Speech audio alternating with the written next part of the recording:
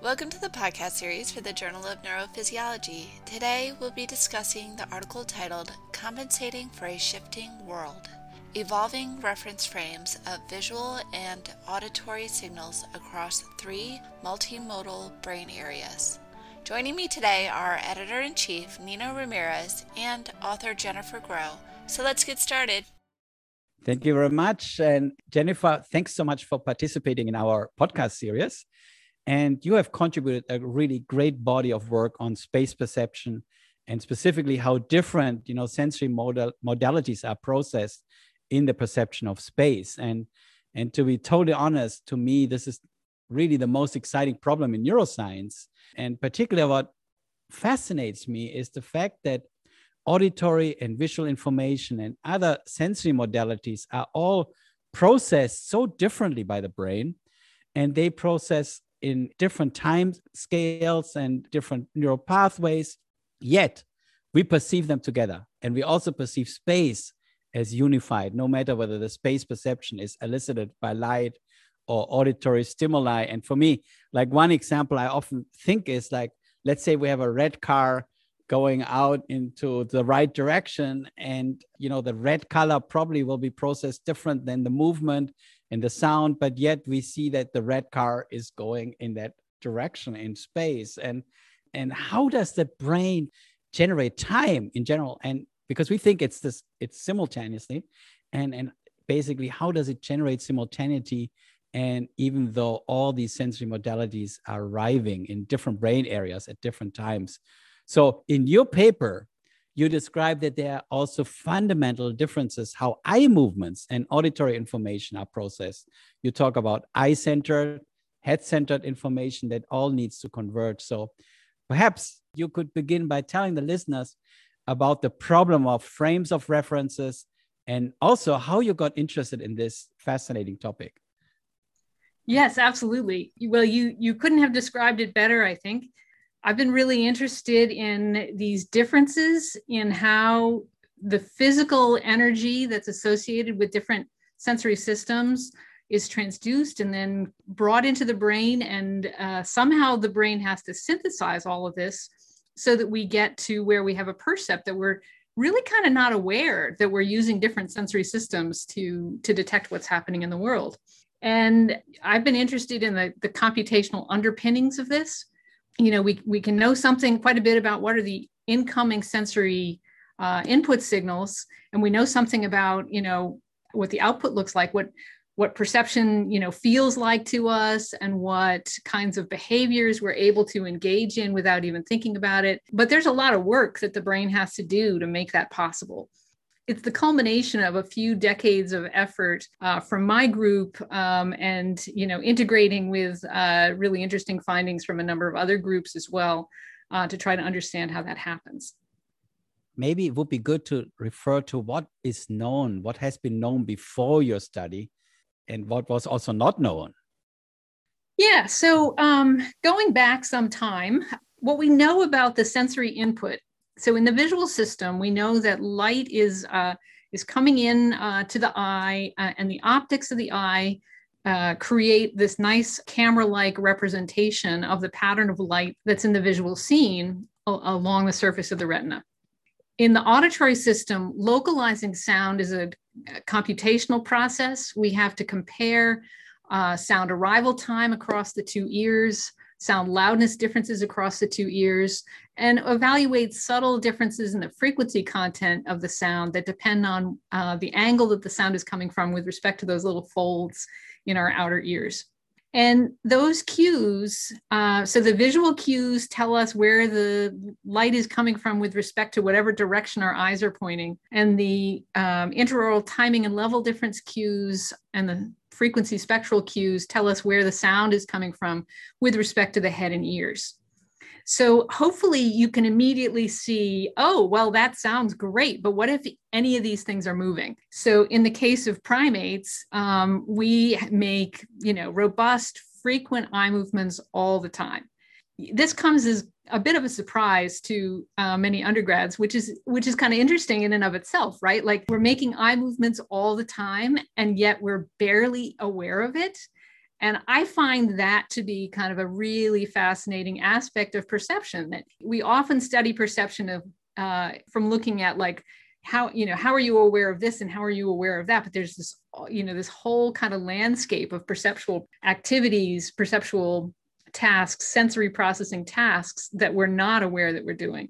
And synthesizing the visual scene by stitching together those snapshots of patterns of light on the retina across eye movements is, one of those things that you're just totally unaware of unless something goes wrong with that process.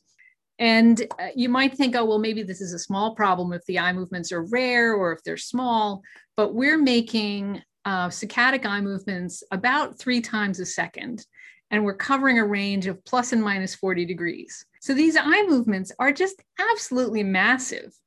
And, again, yet we're totally unaware of it. So the role of eye movements is important both within the domain of vision to kind of stitch together these different views of the visual scene.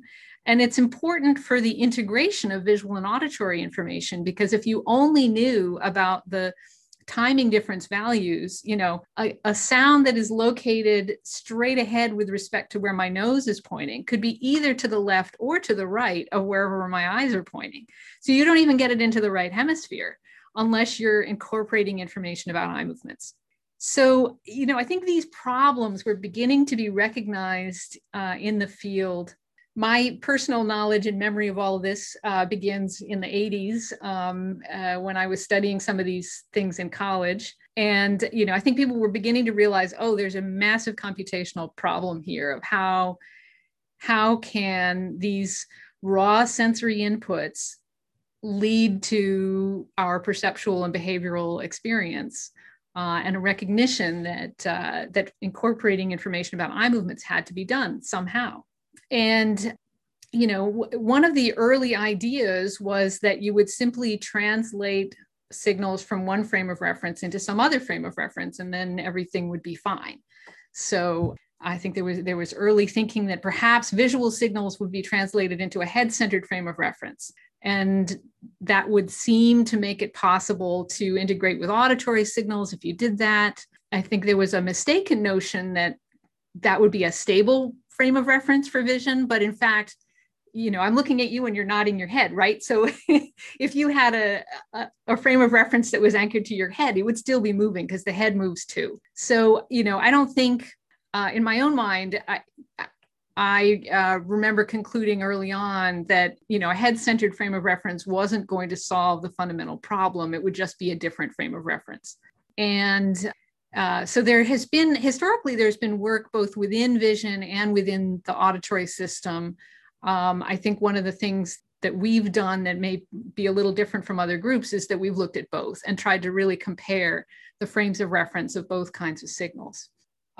Within the auditory system, this was, I think, one of the first studies, within both vision and the auditory system, one of the first brain areas that was looked at for these kinds of reference frame problems was the superior colliculus.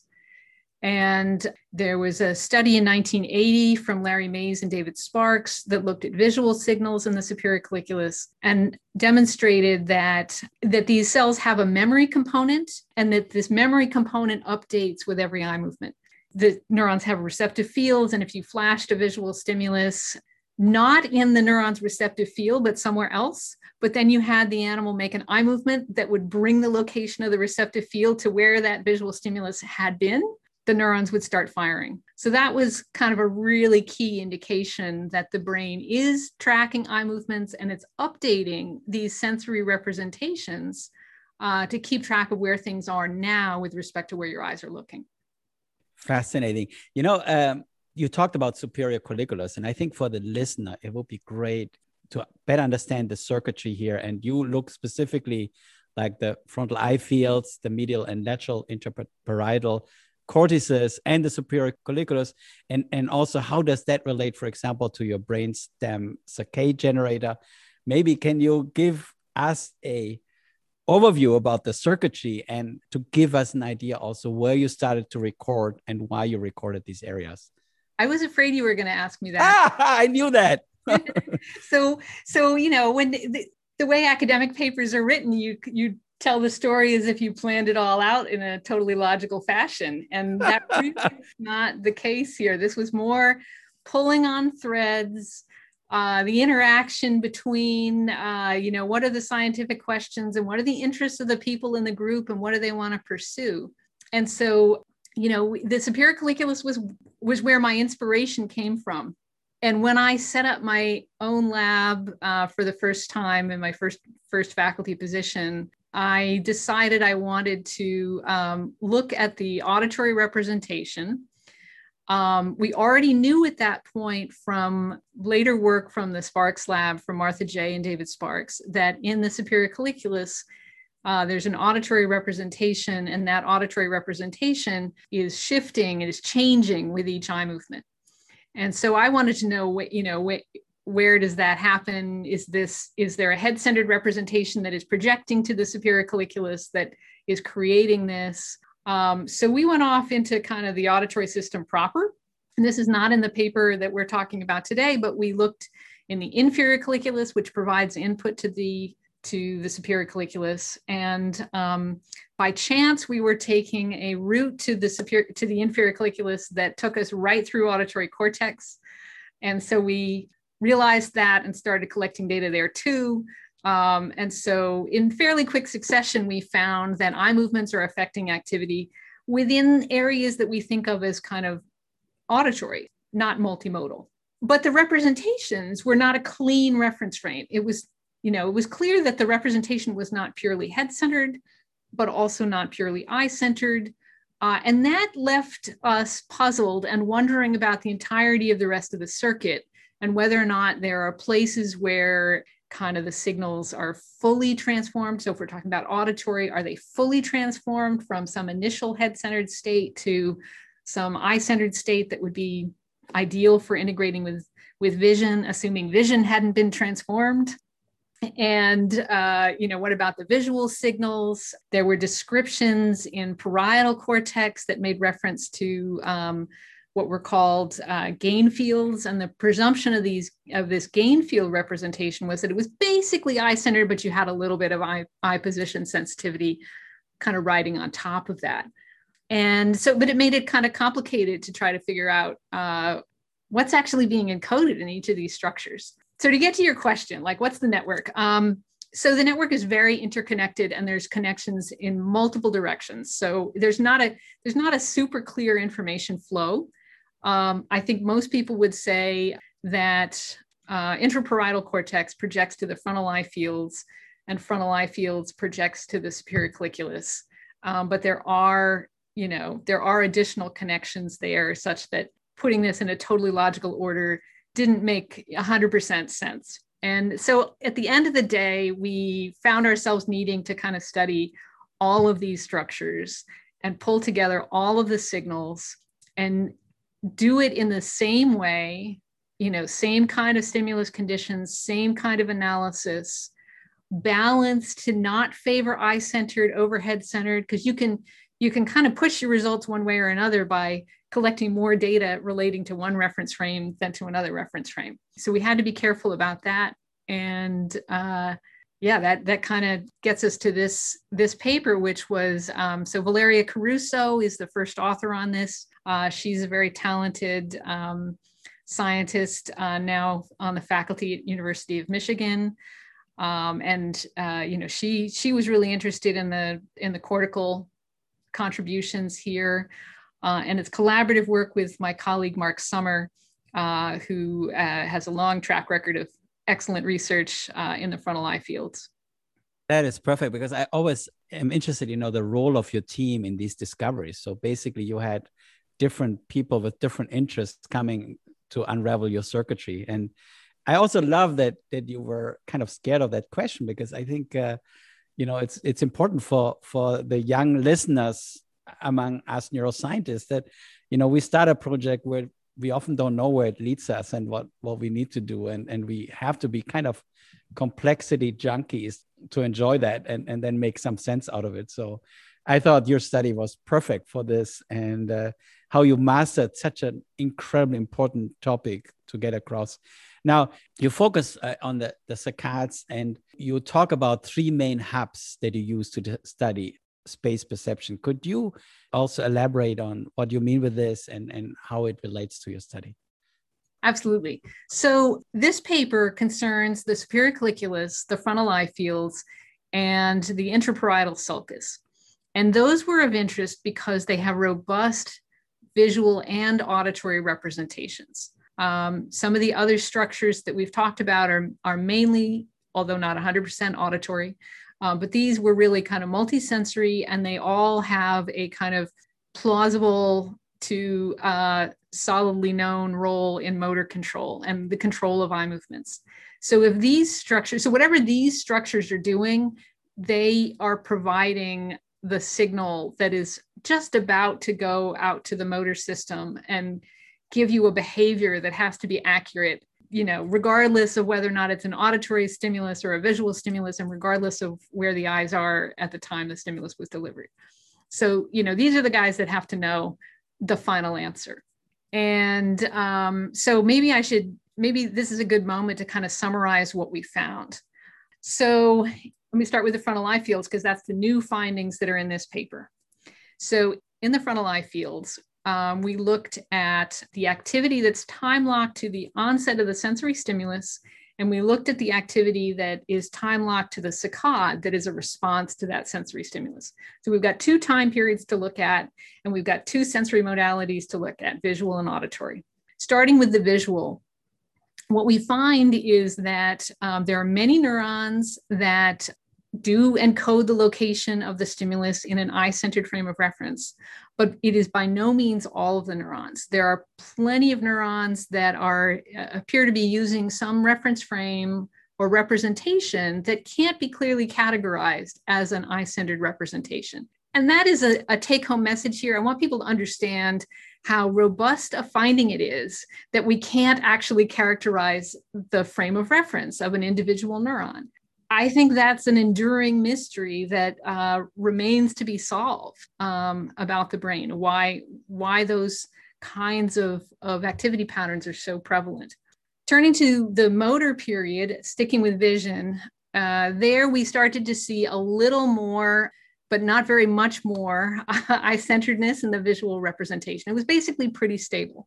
In the auditory, in the frontal eye fields, it's puzzling. It is not as eye-centered as the visual, and it doesn't change very much. It gets a little more eye-centered around the time of the movement, but basically not that much. So if you look at the frontal eye fields by itself, you're like, that doesn't make any sense, right? You can both at the same time see some evidence that the signals got changed from how they came in. You know, that the visual signals are not purely eye-centered, the auditory signals are not purely head-centered. They're having some kind of negotiation with each other across eye movements, but they haven't yet come into an agreement about what the code is going to be. And this is pretty similar to what we had seen in parietal cortex earlier. So that work was done by O'Daniel Millett-Gilman and in collaboration with Yale Cohen. And there too, we had seen, you know, most of the signals are not purely eye-centered, not purely head-centered. Doesn't matter that much whether or not you're talking about the sensory period or the motor period. Doesn't matter that much whether or not you're talking about auditory or visual. You know, there's some differences, but they're differences of degree, not in the overall kind. And it's kind of only in the superior colliculus where things seem like they're getting resolved. So in the superior colliculus, again, in the sensory period, you see some signals that are not purely eye-centered, but they're much more eye-centered for vision than they were in the parietal or frontal eye field areas. So vision is starting to look kind of eye-centered. Auditory is pretty hybrid. It's staying in this kind of not easily characterized as having a native frame of reference to it. But by the time you get to the motor linked activity, the activity that is sort of, okay, just before it goes out, you know, to the brainstem circuitry that creates this nice temporal pattern of force needed to yank the eyes to a new location and hold them there, then you're starting to see kind of a more eye-centered frame of reference for the auditory signals. So overall, it kind of looks like they had to get to the same place, and they do, but they take their own time. It's like, like your children, some of them kind of grow up a little faster than others. And that is fascinating. yeah, but Really they get cool. there in the end. And you can see this. How plastic do you think is this process? Like, I mean, I could imagine that, say, if you're operating in the darkness where your vision starts to fade away, that now maybe the auditory processing gets faster than the visual, or at bright light, or if you have background noise. Do you know anything about it, or have you studied this? I think that's a really interesting question. So vision has the reputation of being like the expert when it comes to spatial acuity. Like obviously we have a much finer grained sense of where things are visually than we do auditorily. But only if it's daylight and only if there's nothing between you and the thing that you want to know about. And if you have glasses or no glasses. Right. But, the auditory system is still on duty when you're blinking. It's still on duty when things are behind you or in the dark. So these two senses really have to work together. They're each providing something that the other doesn't have. And I think that to me is one of the most interesting things about how the different senses coordinate with each other. We're comfortable talking about smell and taste as like an integrated system. And I think vision and hearing are really an integrated system that are uniquely able to report on the more distant stimuli in our environment. Yeah, it would be also interesting to look at evolution or specializations. I mean, like if you're like a night animal versus your, like an owl, or, I mean, there will be probably huge differences how you integrate these both information. Or if someone is blind, how one process will take over. So really fascinating. I mean, this brings me kind of to the question of what are the clinical implication or translational implication of your study that we can draw from here? Sure. So just to hit your points about evolution, here we are, we've picked eye movements with respect to the head. You look around and there's a ton of other ways in which these sensory organs can be moving with respect to each other, like looking at the deer that are, coming through my yard and eating my rose bushes. They're constantly swiveling their large external ears to gather, additional auditory information. And we know nothing practically about, how the brain might be adjusting its auditory inputs to take into account what, where was the ear angled if you're a species that can do that. Yeah, I just saw an interesting National Geographic movie where also some have more color vision than others. And the tiger that we think is orange for a deer is not really orange. It's really hitting in the bushes way better. So basically for them, the auditory information becomes more important than the color vision. And it's a fascinating question about the evolution. Hey, but you didn't address my clinical question. So where do we go from the translational side? Right, the clinical question. Sorry about that. Yes. So, one of the things that I think is so interesting here is that, normally this is all working perfectly as far as we know, right? And so, I'm making eye movements and I'm having no trouble at all incorporating, if we were meeting in person, I'd be looking at you, I'd be using lip movements to help me understand your speech. And that would be a really useful thing to do. And if I wasn't factoring in these eye movements, I wouldn't be able to correctly select the right part of the visual scene to use to help me interpret sound. I mean, it would make no sense whatsoever to use, your eyebrows or someone else's lip movements to help me understand the speech. So you got to be able to kind of mesh these things. I don't think we know when someone is not able to do this, that we don't have clinical tests that are really pulling out, or perceptual tests that are really pulling out. Are you just responding to the visual input? Are you just responding to the auditory input? Is there some difficulty in linking these two things together? If you're familiar with the McGurk effect, this is an illusion where it's a person saying some syllable like Baba, but the audio Baba is dubbed to a video of someone saying Gaga. And that illusion The illusion that people typically experience is to hear some kind of compromise interpretation like da or da or la, some syllable that doesn't require that the lips, have closed in connection with making that sound. So most people experience this, but not all. And, so one thing I'm kind of interested in is to try to understand whether or not this individual variation that's out there, is that related to maybe having something different about how your brain is incorporating eye movements into visual and auditory processing? Some folks have difficulty learning to read, more difficulty than others. Is that because there's some challenge that they're experiencing about linking vision and hearing? Because learning to read originally is, you've learned language in an auditory fashion, and now you are trying to map visual information onto those sounds. And there are these studies that suggest also that autism is related to problems with processing time. And there are these experiments. My colleague John Welch is doing things like this at Seattle Children's, where they find that auditory processing be sometimes faster in certain autistic kids and in others slower. And you could easily imagine that for an autistic kid, processing an object, you talked about the eyebrow, etc., might be way too complex, whereas an object standing there can be much better predicted. So I think there's a lot of implications specifically for these subtle, like cognitive issues that a lot of kids have.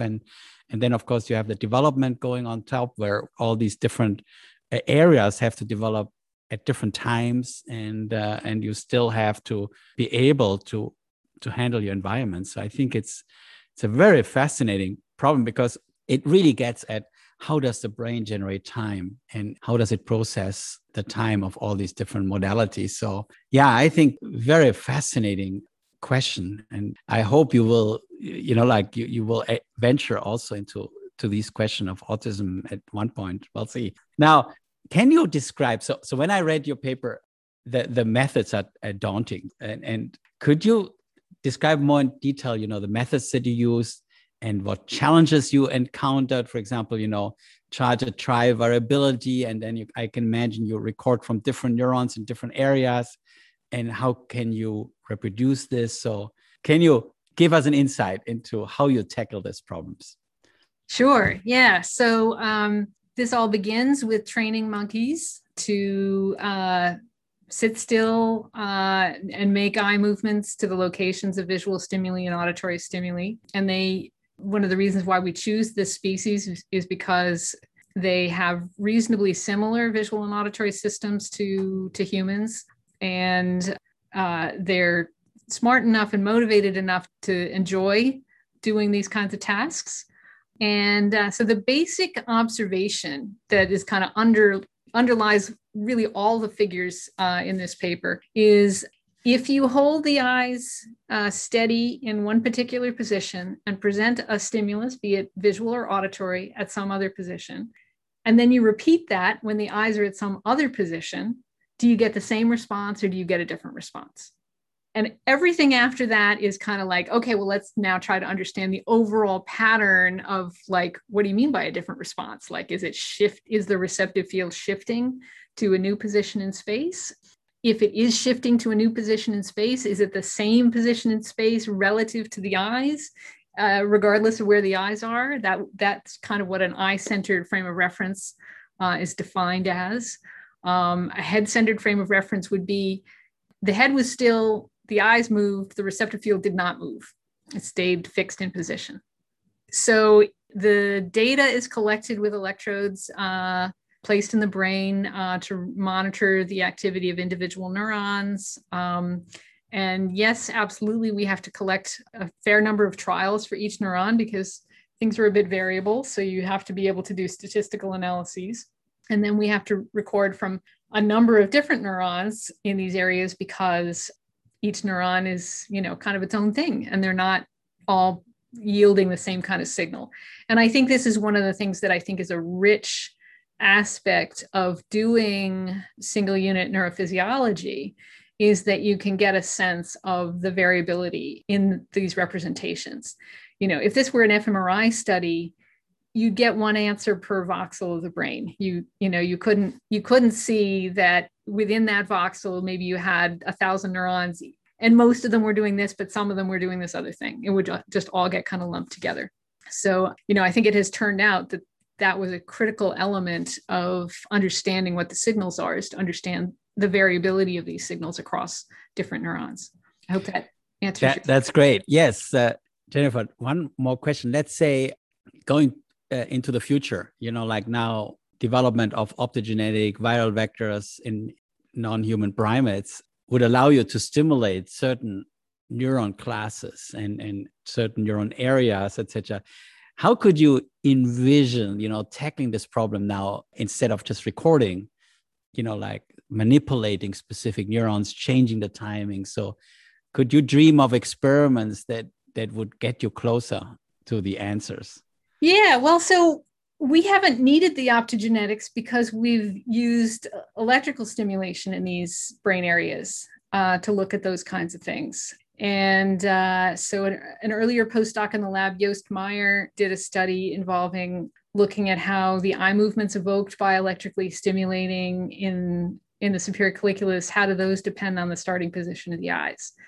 Valeria, the first author on this paper, has data in frontal eye fields where she stimulated in connection with the visual and the auditory data stimulus presentations, and analyzed how, what we think the readout from these structures might actually be based on the pattern of results that we get from that. So we haven't had to wait for the optogenetics. Hey, but you couldn't inhibit areas, you couldn't shut down we neurons. Haven't done that, but there, so one of the things that we benefit from is that there's enough topography in at least some of these structures, superior colliculus in particular, that you can do techniques like mucimol or lidocaine injections. And so there's a history of looking at some of those questions with those techniques. Much to do, but I'll tell you what direction kind of we're headed. That's exactly what I want to hear. What are the next steps from here? Yeah, next steps. So one of the things that we're really interested in right now is like, where does this start? Where is the first place that eye movements start to alter the kind of native input that's coming in? And we have now worked on this in the auditory pathway. And a few years ago, we discovered that it appears that the ear is receiving a descending signal from the brain that tells it that the eyes are about to move and what direction and amplitude they're going. What? That's fascinating. So I need to give you a little bit of background on like how would you make that kind of discovery? So the auditory pathway has multiple different motor functions that occur within the ear itself. And these are two middle ear muscles and outer hair cells in the cochlea that can expand and contract. And those systems are under the control of descending inputs from the brain. And they can introduce vibration that's not due to incoming sound, but is due to what the brain tells it to do. And you can measure that this is happening by placing a microphone in the ear canal. So basically, in both monkeys and humans, we can see that there is a vibration that's occurring, time locked to the onset of a saccade. Its phase tells us whether or not the eye movement is going to the left or to the right.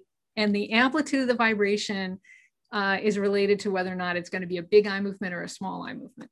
So we think that, at least with regard to the auditory signals, that this process of a coordinate transformation of preparing signals to talk to the visual system in a common language is beginning at the very threshold of the auditory pathway. But we don't know how exactly that observation relates to this neurophysiology, these findings in neurophysiology. And there's some interesting differences, and we need to sort of pull on those threads and see what we can figure out.